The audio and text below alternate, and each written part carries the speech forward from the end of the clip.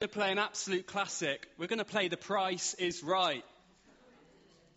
Okay, so I'm going to give you 3 different things, and together you're going to guess the price. There's not going to be any questions. What does it include this? What about delivery? All of that. Just feel free to shout out and we'll do a bit of higher or lower. So number 1, we have released this month the Volvo XC40 SUV. There isn't one waiting outside for the winner, just so you know. But start throwing out prices. What do we think? £68,000. Higher or lower, everyone? Higher or lower? Higher? Lower? A few more answers. What are we thinking? 68? 35? 41? I can tell you the price. It's a bargain. £20,000. Who would have thought it? Okay, on to the next one. I'm having fun. I'm excited. The iPhone X, 256 gigabytes. Just for the handset. 999. That's close. Higher or lower than 999? The price I've seen, and it is for the 256 gig, £1,149. Wow. Pricey. Finally, the most valuable of them all, the combined cost on eBay of the TLG and Cap story. How much? Higher or lower than £1,000? They're both great reads. They're not signed. No, they're not signed. What do we think? Priceless. £12. Wow. I can confirm it is £4.69. I won't tell you what one was more expensive. It was the TLG one. Now, the point is, with all of this, if I could have the next slide, is that everything has a price. We're bombarded with prices every single day. Everything has a cost. And we're told that we need more and more. We need to accumulate more and more. And we live in a world that is increasingly motivated by money and greed. It seems to fuel society. Recent research by Oxfam shows that there are 8 people in the world that have the same amount of wealth as the other half of the world's population. Billions and billions of people. Their wealth equals the same as just 8 people. We see it in sport. The footballer Neymar earns £53 for every minute. He would have a small fortune by the time I'm finished today. And we can feel like this money-mad world that we see, it's a new phenomenon. But actually, it's something that has existed for a long time. It's something that the Bible really speaks into. The book of Luke, 1 out of every 7 verses, is about money. It is an issue that the gospel writers really wanted to speak about. And we see it throughout the whole story of the Bible. We see it after creation. We see Adam and his greed led to his fall. We see it in Solomon's downward spiral. We see it in Jacob. We see it in David's lust. There is this greed in man that has gone through the whole biblical narrative, throughout the creation, throughout the fall. But the good news is that we see the redemption and the renewal in Jesus. He comes in to this world and gives a fresh perspective on greed, on money. Jesus is at the centre, and my hope for today is that we put Jesus at the centre afresh in the way that we see greed in society, the way that we maybe see it in ourselves, the way we see money. I want us to put Jesus at the centre of that. I was looking at definitions of greed. It's an interesting thing. It's often around the intense and selfish desire for something. It can be highly subjective, because what does excessive mean? It can mean different things to different people. How much is enough? How much is too much? As we look at the gospel for the greedy, I want to be really clear that as I communicate this, I don't think this is just an issue for those that have wealth. I think greed can be seen in lots of different areas in society. I think sometimes in normal communities we can be very complacent. We can see that greed is only something we'll have to really handle once we become rich, or if we become rich. But I think it can be an issue in the way that we not just handle our money, but our time, the way we chase recognition, we chase praise, we chase attention. Greed can fester. When Paul wrote to the church in Colossians, just an average church, an average community, but he was talking about how greed can really amount to idolatry. It can take the place of God. Greed is a problem in that culture. It's a problem in our culture today. In the New Testament Greek, the word for greed is known as pleonexia. It means to have more. The desire to have more things in an attempt to satisfy ourselves. You know, we live in a world that tells us that our priority should be us. It should be our own satisfaction. And this wasn't dissimilar to Roman society. The Roman world in the time that the Gospels were written was characterized by greed, by the accumulation of power. There was a vast system of business fueled by trade across the world, fueled by slave labor and enforced taxation. And a big symbol of this regime was the tax collectors. Now, the tax collectors were really hated in Roman society for many different reasons. Just to mention a few. Now, not many people love paying tax. It was similar back in this day. But especially to a government that is oppressive, like the Roman regime was. In the first century times, tax collectors were a symbol of this government on the ground. They bore the brunt of the public displeasure. Secondly, they were often Jews. They were Jews working for the Roman authorities. They were seen as traitors.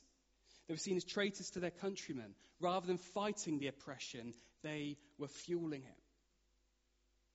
Third, it was common knowledge that the tax collectors, they took more than they needed. They cheated the people and they took the profit for themselves. And finally, because of this corruption, because of this greed, they were rich beyond their means. They were separated from the lower classes. Tax collectors were ostracized in society. This would have fled throughout many different areas of their lives, but especially in a religious context. They wouldn't have been allowed to have entered synagogues, to worship in the temples, to bring forward sacrifices. The Jewish world, hated the tax collectors. I think Jesus comes into this story and speaks truth and love in an amazing way. So I just thought that the first passage we would look at, it would be great to see the contrast to how the Jewish world interacted with the tax collectors, and then look at Jesus' approach and how we see a difference. If we could have the next slide, please. So there are two examples where in the Gospel of Luke, where we're engaging with tax collectors. The first of all is in Levi. It says this, "But the Pharisees and the teachers of the law who belonged to their sect, they complained to his disciples, 'Why do they eat and drink with tax collectors and sinners?'" And secondly, later on in Luke, about Zacchaeus. All the people saw this and began to mutter, "He is gone to be the guest of a sinner." It's talking about how Jesus wanted to engage with these people, wanted to draw them in, wanted to speak into their lives. We see Jesus' approach next. We see an approach about inclusion, about love, offering them more than what they had in their greed and in their money. To Levi in Luke 5:31, Jesus answered them, "It's not the healthy who need a doctor, but the sick. I have not come to call the righteous, but sinners to repentance." That's a really famous passage. We see it on a lot of our fridges. Jesus, though, he had space for Levi. He had space for Levi to the point that Levi became a disciple. Levi being his Hebrew name, he's often more commonly known by his Greek name, Matthew. He came to write a gospel. The name Levi itself, it means pledged. It means attached. Jesus made the choice to attach himself to Levi when no one else would. He saw the greed and he made a difference. To Zacchaeus, Jesus is now, he's well on his way through his ministry. And a big group surrounds him. Zacchaeus climbs to the top of a sycamore tree, hoping to see Jesus. Jesus seeks out Zacchaeus amongst the crowd, amongst his followers, amongst the Pharisees, and focuses on the one. He invites himself round to Zacchaeus for lunch, and he makes that time. The world responded in gossip, in doubting Jesus' intentions. Whereas Jesus saw both Levi and Zacchaeus as children of God. He saw them in love. He saw through the riches, and he said, "I have so much more than this." He changed the course of their future. No longer would they live a life led by their greed, but led by Jesus. Because money was no longer their motivation. It was no longer the greed that was leading them. Next slide, please. One more.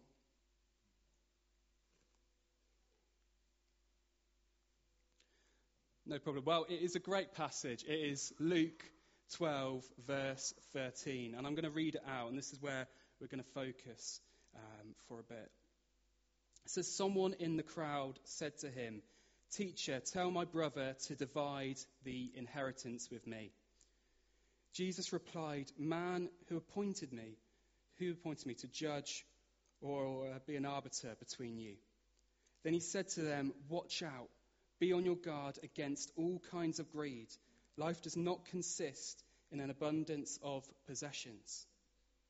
And he told them this parable: the ground of a certain rich man yielded an abundant harvest. He thought to himself, 'What shall I do? I have no place to store my crops.' Then he said, 'This is what I'll do. I'll tear down my barns and I'll build bigger ones. And there I will store my surplus grain. And I'll say to myself, you have plenty of grain laid up for many years. Take life easy, eat, drink, and be merry.' But God said to him, 'You fool, this very night your life will be demanded from you. Then who will get what you have prepared for yourself? This is how it will be with whoever stores up things for themselves, but is not rich towards God.'" So first of all, we've seen how Jesus speaks into greed, saying that there is something more. There is treasure in me. And I think this is a really interesting story in the journey of the Gospel of Luke, where Jesus really puts the focus on this son's anger, this son's greed. Now, he was angry that the firstborn, his older brother, was going to receive double the inheritance that he felt he was owed. His older brother would be the head of the family. He would have got the majority of the wealth. And this brother is fuming. It would have broken down his relationship with his brother, probably his family. And Jesus uses this as a really teachable moment about greed. Because the man's desire is for wealth. It is for possessions. It is to the point where he orders Jesus, the Son of God, really bluntly to say, what are you going to do about it? You need to take action. I love how Jesus just comes back so quickly. That we need to be aware of all kinds of greed. Greed takes many different forms. There are many examples. All kinds of greed can come in the way of our relationship with Jesus. He says in Luke 12:15, because a man's life does not consist in the abundance of his possessions. This was an important challenge for the first century disciples in the way they just saw life. They saw the simplicity that they were living in. It was a challenge to the first century. It is a challenge to the 21st century. I think it speaks a lot of relevance to us today as it did back then. Because success in our culture can so often be in terms of quantity. That we need to have more. That we need more wealth, more salary, more possessions. We're trained in society to strive, to put our value in what we have in this world. But I think the challenge that Jesus brings to us here is that when we're striving for that, we're settling for so much less than what we could have in Jesus. There is something more. Now, a friend of mine, he helps lead an organisation called Something More, which seeks to speak this into culture. That in society, motivated by ourselves, by our greed, by our own satisfaction, there is something more than that. Jesus has something to say into our culture. We see later on in this story, Jesus share a parable to once again further illustrate his message. Parables are seen throughout Luke and have such an amazing effect. In this one, this is something that I remember growing up at church. The imagery of the man storing his surplus grain in the barns, building bigger barns to keep it for himself. And he brings us such a challenge there because it's missing the point. The treasure the man keeps for himself. He doesn't want to share it. He's not interested in the impact for good that it could have. It's all for himself, to multiply what he has. In the ESV especially, this parable closes with a huge challenge where Jesus says the fool is the one who lays up the treasure for himself and is not rich towards God. When the world tells us to grab more, I think sometimes we can forget what is already in our hands to give out, to serve others, to serve his kingdom. Thomas Fuller put it like this. He said, "He is not poor that has too much, but he that craves too much." If we're living in greed, it restricts us to just live a life that is small, that is closed-handed for ourselves. It leads us to not be completely content with what we have, with what Jesus has blessed us with. I came across this story that I really loved. It tells this point, I think, kind of really helpfully. It goes like this. There's a rich man from the city who was horrified as he was walking through a nearby village and lake when he saw a fisherman lying leisurely beside his boat. The rich man asked, "Why aren't you fishing? What are you doing?" The fisherman replied, "I've caught enough fish for today." "Why don't you catch even more?" he said. "Well, what would I do with those other fish?" Well, in response, the rich man says, "Well, you could earn more money. With that, you could buy a motor for your boat. You could go into deeper waters. That would help you catch more fish. Then you would not make enough money to buy a better net to hold them all. And then you would be able to bring even more fish, get more money. Soon you would have enough money to buy 2 boats. You could get a whole fleet of boats. You could grow and grow and grow. And the fisherman said, well, what would I do then? And the rich man was bemused. He said, well, then you could really enjoy your life. And the fisherman just said, well, what do you think I'm doing right now? Greed isn't in the possession of things. It's when those things and the pursuit of even more things, it possesses us. It leads us astray. The man had what he needed. And we have all that we need in Jesus. We have the limitless resource of the Holy Spirit. And we need to keep our trust in him.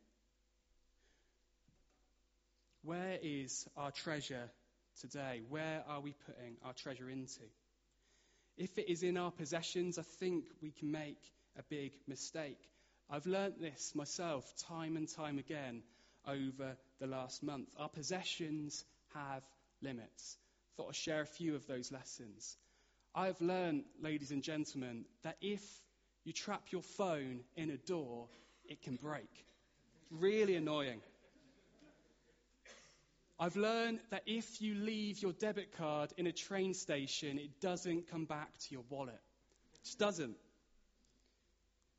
I even learned in the last week the absolute importance of checking that your handbrake is properly on when you're on a slight hill on your road, because it can roll forward and hit a wall. I was very fortunate.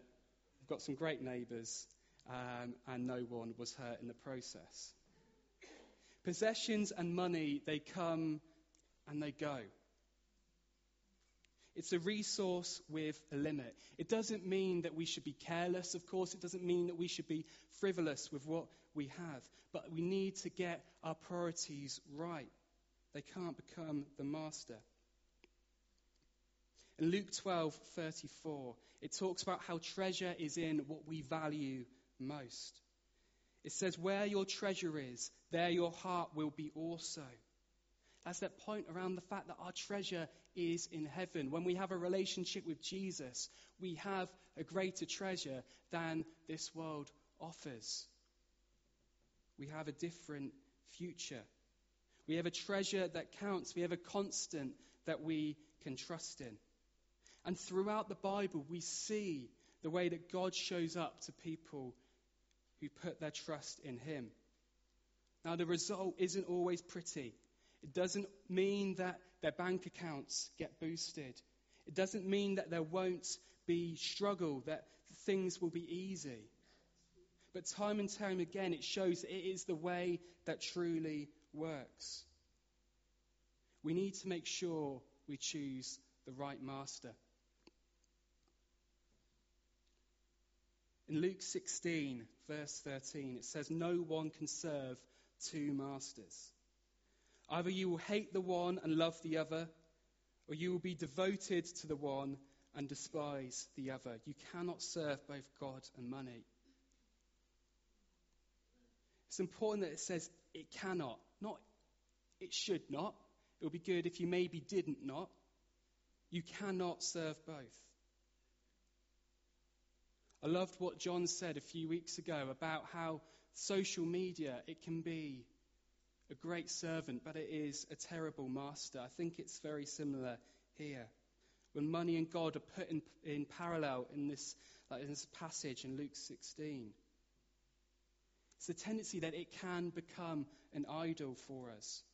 That we can become focused on what we need to have in this world. Focused on all that could bring to us, rather than all that we have and stand to have in Jesus.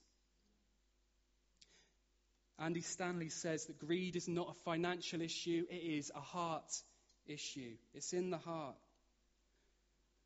I wonder today, has greed crept in to our hearts?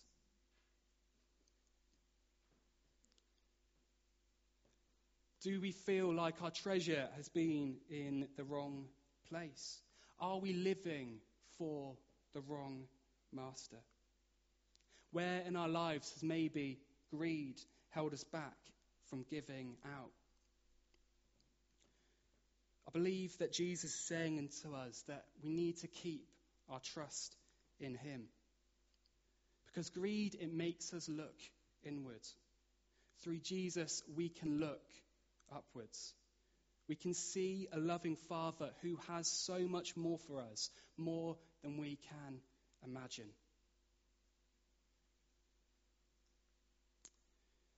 Let's pray.